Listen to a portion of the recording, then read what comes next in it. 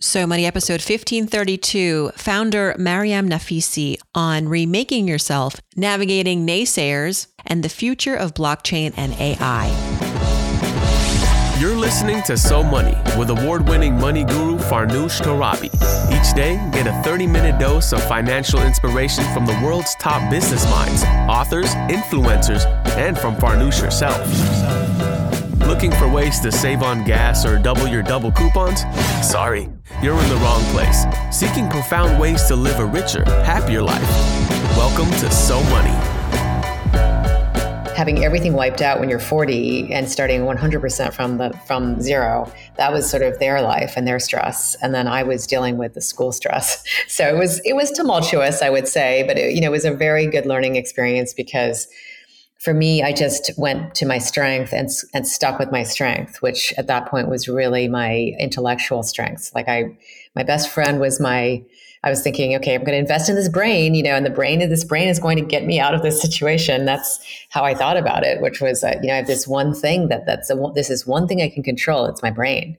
Welcome to So Money, everybody. I'm Farnoosh Torabi. We're welcoming today guest Mariam Naficy. She is a veteran entrepreneur who has founded and scaled successful companies, including Eve.com, the world's first online cosmetics retailer, Minted, the online marketplace of premium design goods created by independent artists and designers, and Tonic XYZ, a curated fine art gallery focused on blockchain art. Today, Mariam is the founder and managing partner of Heretic Ventures, the San Francisco-based venture studio that founds companies at the intersection of culture, commerce, and creators. On our show, we talk about how Mariam was born to Iranian and Chinese parents, how her childhood in diverse countries shaped her perspective. She talks about overcoming a lot of adversity when her family fled Iran during the 1979 revolution and faced challenges upon arriving in the U.S. On the show, Mariam shares her tactics for closing deals, offers advice for those of us seeking venture capital, and because of her keen eye for innovative ideas, had to ask her for her insights on crypto, blockchain, NFTs, and of course, artificial intelligence. Join us as we explore her journey, her resilience, and Mariam's transformative ideas. Mariam Naficy, welcome to So Money. I have wanted to have you on the show. You don't know this, for a long time, but you're quite busy. So I'm happy and grateful that you're making time for us now. I'm so happy to be here. Very, very honored. Yes. I mean, the reason really is for so many reasons. I want to learn from you as someone who's such a phenomenal business leader, creator, innovator, entrepreneur, but someone who also has a very storied background. Maybe we could start there with your childhood. I was reading about how you are a daughter of Iranian and Chinese parents. I'm Iranian. I'm an Iranian mother and father. And you spent your years in many countries growing up, including Egypt, Iran, Tanzania. That's pretty extraordinary for anybody. I can't imagine a young child experiencing that. And what do you remember most about those early years, traveling and being all over the world? A lot of very hot sunshine. I was living in very hot countries. My dad was a development economist with the United Nations Development Project, and then subsequently the Department of Agriculture. He's an agricultural department economist with the Iranian Department of Agriculture, and then after that, the USAID, Agency for International Development. So that took us around the world to Kuwait, Lebanon, Tanzania, Iran, and Egypt. And I just remember, a lot of, I would say there was this mixture of a lot of happiness and joy in really interesting countries. And I was really kind of a tourist, if you will. I was either at British or American schools the whole time, but I got enough of a sense. I would stay long enough to really feel, sort of embedded in each country. And it was a mixture of joy and inspiration with sometimes, very tumultuous things happening and a little bit of fear and instability, actually. Yeah. Was that fear mostly when you moved to the States during the revolution and the Iranian Revolution?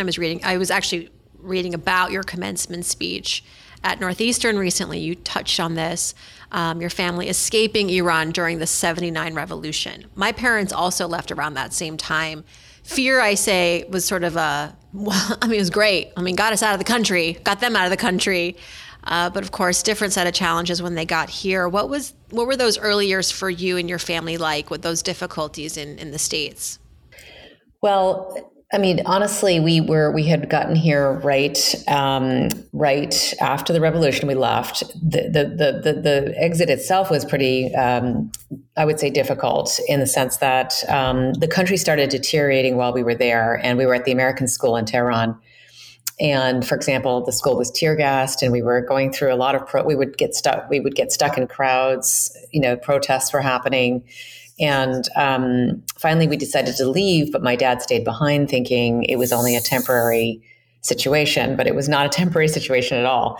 And so I would say that finally, when we got out here, we went to Washington, D.C., but it was the middle of the hostage crisis. So I think understandably, which was a terrible thing that happened, people were afraid, and they were afraid of Iran. They were afraid of Iranians, and so there was a lot of, I would say, daily, bullying and discrimination at school, for example, and then also, of course, the financial difficulties were very high because we had left everything behind, and my dad was not very employable as an Iranian citizen because nobody really wanted to hire him into these, U.S. government contracts. So it was only after he naturalized and became an American citizen that he was able to be hired again and sort of start earning again. But so they basically, imagine having everything wiped out when you're 40 and starting 100% from zero. That was sort of their life and their stress. And then I was dealing with the school stress. So it was tumultuous, I would say, but it was a very good learning experience because for me, I just went to my strength and stuck with my strength, which at that point was really my intellectual strengths. Like my best friend was I was thinking, okay, I'm going to invest in this brain, and this brain is going to get me out of this situation. That's how I thought about it, which was, I have this one thing this is one thing I can control. It's my brain. There's only one thing I can really control. And that's what it came down to for me. So school, I worked really hard at school and did well. Yes. I just interviewed Firuzeh Duma, who is an Iranian writer, and her family immigrated here a little bit earlier than the revolution, but still echoed a lot of what the sentiments, this sort of like, you just have to, you're surviving, here and trying to assimilate.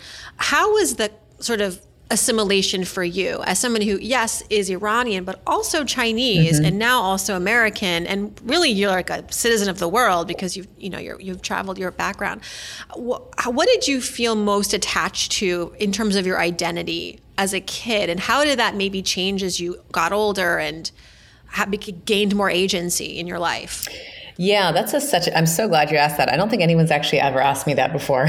And I would say that when I was in Iran, I was also an outsider because I was half Chinese. I wasn't really pure Iranian, and nobody really saw me as Iranian there. My family was wonderful to me. I had a huge extended family and loved going to those multi-generational get-togethers with the huge piles of food on these large tables. I mean, if only people here could really see how beautiful it was. I mean, imagine grandparents, parents, children running around in these massive parties, doors opening out into the garden in Tehran, on a summer night.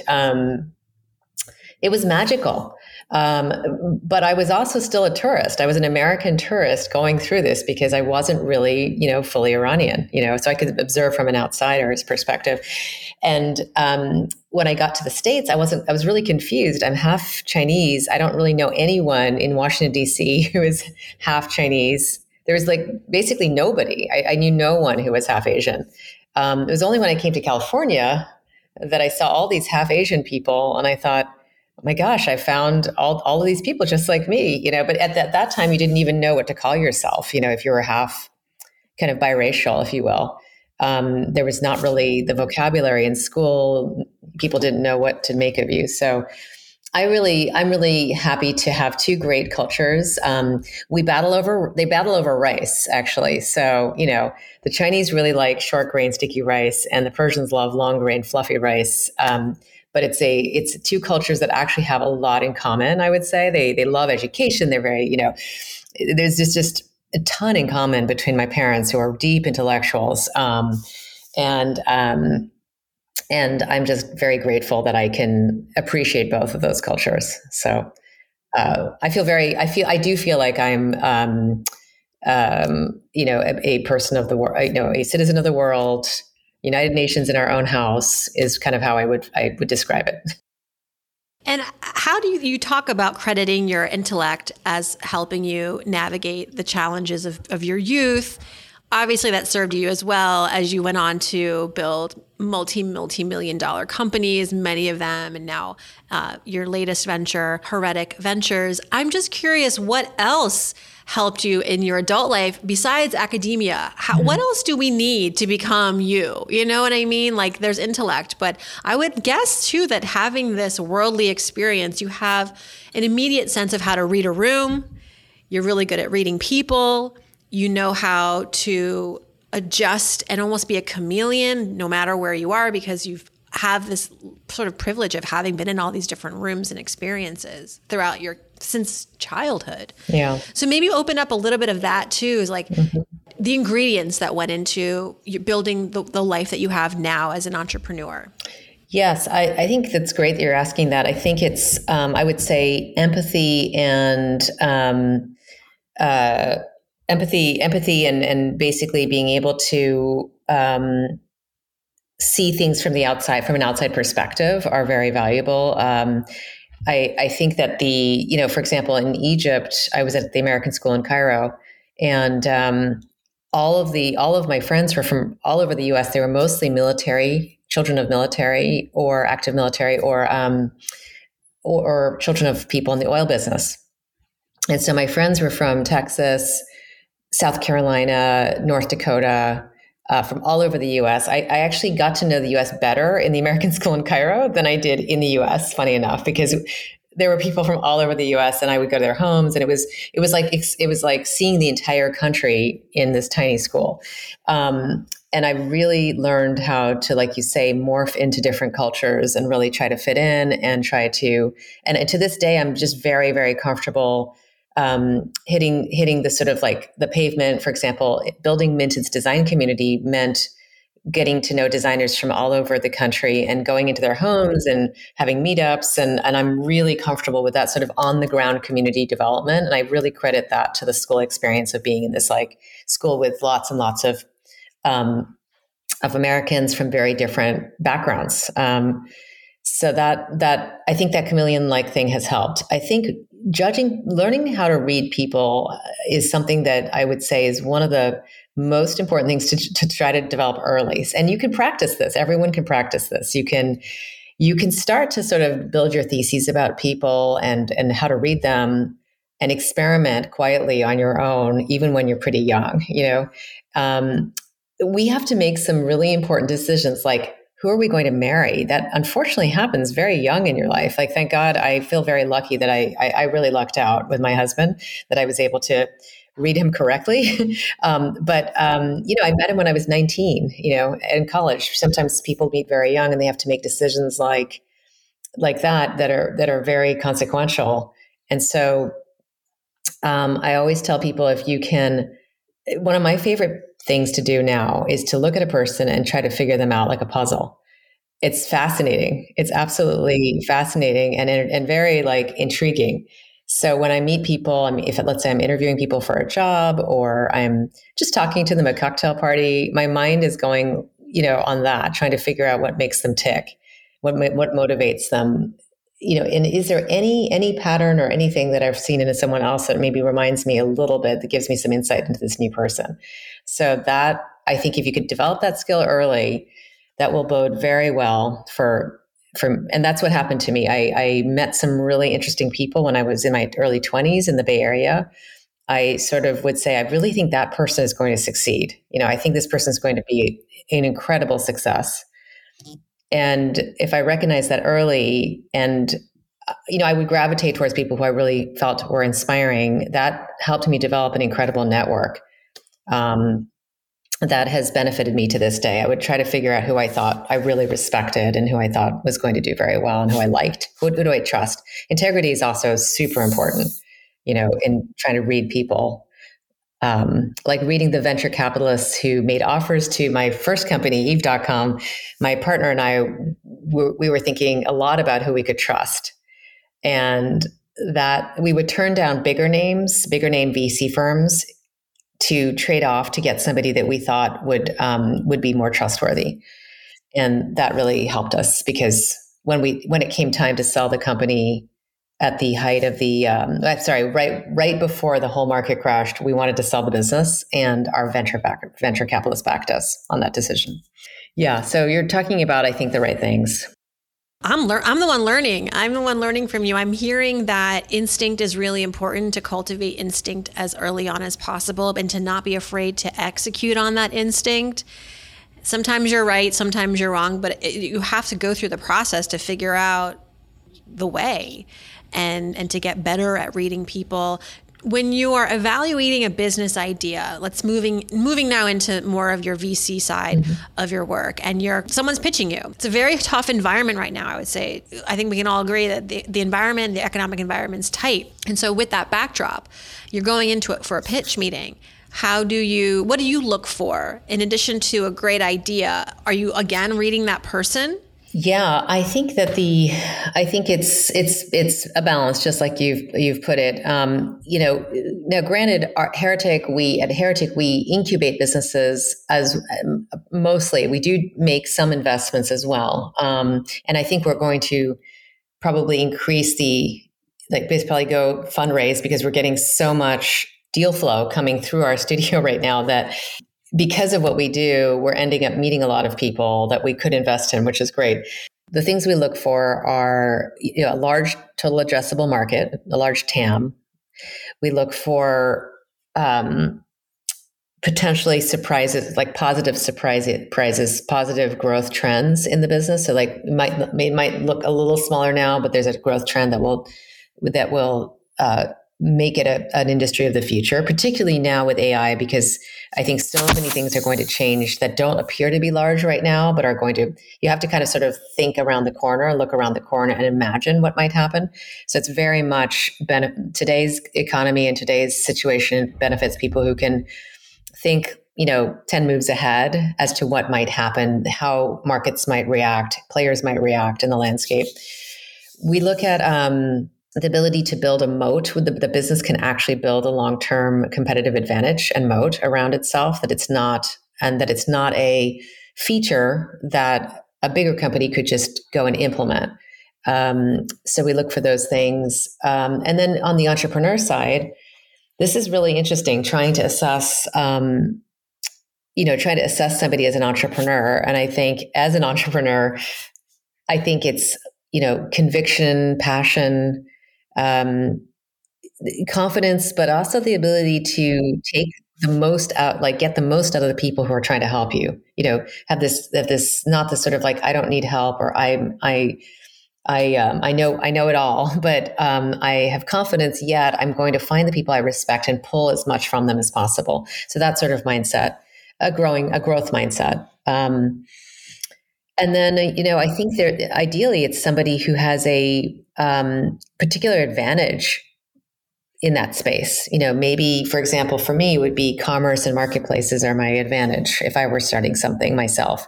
Because so much muscle memory and recognition of the underlying dynamics.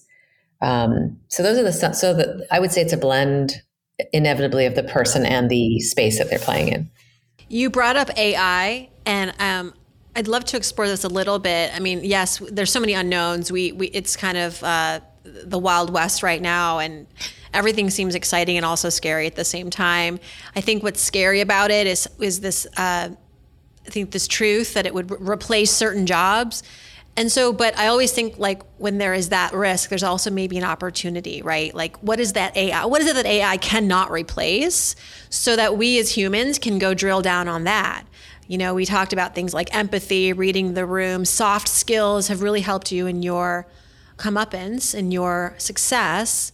And so as you are looking also, whether it's evaluating a company or even if you're just giving advice to an entrepreneur or anybody who wants to be a leader in business, given where the sort of the world is headed more towards innovation, technology, AI, how can we stay competitive? Well, I'm not a deep machine learning expert. So I can tell you what I've heard and what I sense is that the machines will learn at an exponential learning rate. And what I'd like to believe is that very truly orthogonal creative thoughts, won't be there. That humans will continue to be able to beat machines at things like creative writing or, creative pursuits, let's say, for example. I think that we already see that things like mathematics or coding, actually, I think those things are going to be actually more quickly replaced. Things that are more where there's an answer, a right answer.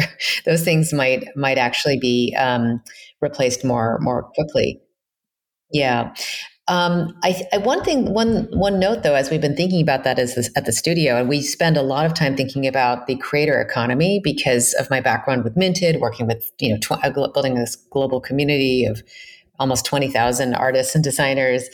I think a lot about the creator economy and businesses that pertain to that at Heretic. And there are some businesses where we think humans really care that they actually are looking at the output of another human. They care about who is behind the creation. For example, music. People care, who wrote it, who's performing it.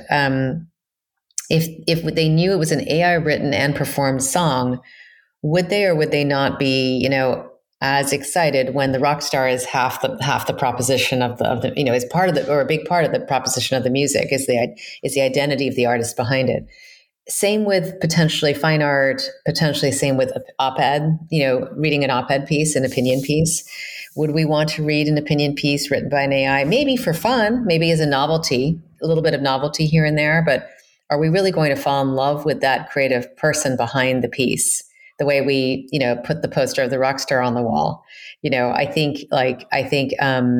So we've just been debating whether the audience wants to actually, even if the AI is able to outperform the human, whether the human consumer wants that or not. So there's a little bit of, I'm not answering your question because I don't know the answer to the question yet, but I just would throw out a question myself. Well, I get the logic. I don't know how many, Middle Eastern mothers would approve of that, saying, you don't have to get an engineering degree. Why don't you go study ceramics or music? Because that's the future. That's where the secure jobs are. I kind of love that. I love that for the youth to feel like have permission to pursue really a passion now more than ever. It's kind of an interesting way to look at it. And I think the liberal arts, having a liberal arts, well-rounded education that no matter what crazy twists and turns we sort of face in the next 20, 30 years, that the person will be able to capably change direction quickly on a dime if needed and be able to not only that, but see things coming. We'll look around the corner, use a multidisciplinary approach to understand what might happen and react quickly. I mean, when I went to school, we didn't have there was no internet. We had no internet connections. There was no email, and I spent my entire career, focused on something that just didn't exist. And I think it's because the liberal arts degree, I went to Williams College, helped me, really helped me quickly see how exciting the opportunity was and what I could potentially do with it. And that's what that might be very valuable moving forward. And AI is basically math, So we do still need mathematicians to build on that AI. Mm-hmm. I want to wrap here with a little bit on rejection. We all face rejection in our comeuppance, in our youth, and even still, who's every day I'm rejected. But you face some pretty, hard rejections, like your baby ideas, your baby ideas that became big ideas.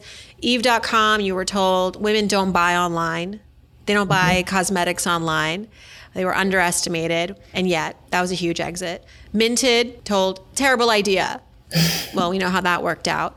So how do you reconcile with rejection? Like, when do you know whether I should listen to this or whether this is just someone playing devil's advocate for the sake of playing devil's advocate? Yet another great question. Well, I'll say first, for all of those out there listening who are rejected, that it doesn't sting any less each time you're rejected, even if you have succeeded. So please realize you're not alone in feeling the sting of the rejection. It really hurts. I think it's very natural for people who are hearing about something that's going to change things to actually go into a sort of a more conservative position, which is that's not going to work. So anytime you are pushing to change something that is, it's either a new idea or you're trying to change the status quo, you're going to get a little bit of friction because people don't love change. That's just a natural human thing. So don't feel like it's necessarily a personal thing. And if you're not feeling it, if you weren't feeling it, you may not have been taking enough risk anyway. Potentially, it's a good sign that perhaps you're pushing to change things. It's not a bad sign necessarily. So I guess I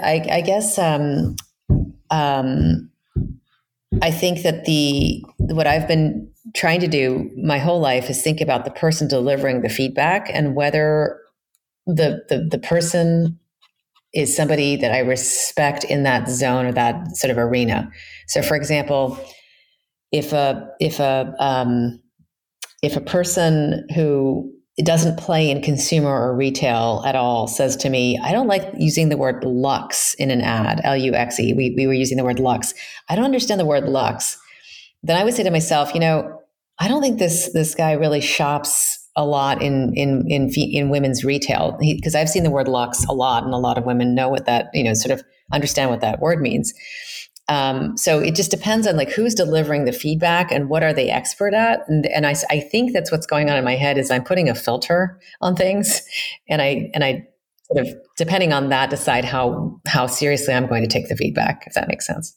100%. I think it has to be said, because I often find that in our pursuit of getting feedback and advice, we ask all the people. And then really we should be asking 3 people who have that Venn diagram intersection of knows what you're talking about, is in the audience, has the experience. Yeah. It's not your mom. It's not always your best friend. It's not maybe even somebody you work with sometimes. So I think being first clear on who is this person, where are they coming from, what is their perspective, and then from there judging the feedback. That's right. Yeah. Well, tell us what you're excited for next. We got a little bit into Heretic and how it's incubating companies. Yeah. What is the innovation? What are the innovations that you're really excited about next? Well, we're very excited about AI and the possibilities that it creates. It's really reshaping the most fundamental paradigms in which we are going to use the internet, for example, which is where I play, consumer internet. So we're focused on starting companies that use AI for new consumer applications. I think that the ways in which, for example, we navigate the web, the fact that we use search, we look at search results right now, right? We Google something and there's a whole bunch of search results pop out. Even the search result, maybe we just prefer to have one result. So basic things that we've grown up over the past 35 years believing about how you interact with the internet, our interface, are going to change pretty drastically. We may not need websites. There may not need to be any websites anymore. There may not to be, certainly the whole browse structure, the whole user interface, everything that we do right now, everything on your screen right now, everything could potentially change in terms of the design paradigm. So I think that some of the models, the underlying models, might become quite commoditized, but the winners might be people who decide or figure out a really great way for us to communicate with these new brains that we're forming. Really, it's about people who can figure out the interface layer. And that's a really big opportunity because it means we could disrupt a lot of businesses. A lot of really big internet businesses could be disrupted. So that's kind of what excites me right now. And completely, this is as big as the first wave of the internet, which was where I started my career way back when. My first business was right at the very beginning. And I'm getting a second opportunity, which is super exciting. Well, thank you so much for stopping by. You have such a full plate these days, as always, and we so appreciate your advice, your wisdom, sharing a lot about your upbringing and how it's influenced your choices in life. We'll love to have you back anytime. I'd love that. We'll be sure to send people to Heretic Ventures. Thank you, Mariam. Thank you so much for your great questions. I really appreciate it. Thanks so much to Mariam for joining us. Be sure you're subscribing to the show so you never miss a new episode. Friday, we have a fresh Ask Farnoosh, where I'll be answering your money questions. Not too late to send them in. You can email me, farnoosh@somoneypodcast.com, or you can direct message me on Instagram. Thanks for tuning in, and I hope your day is so money.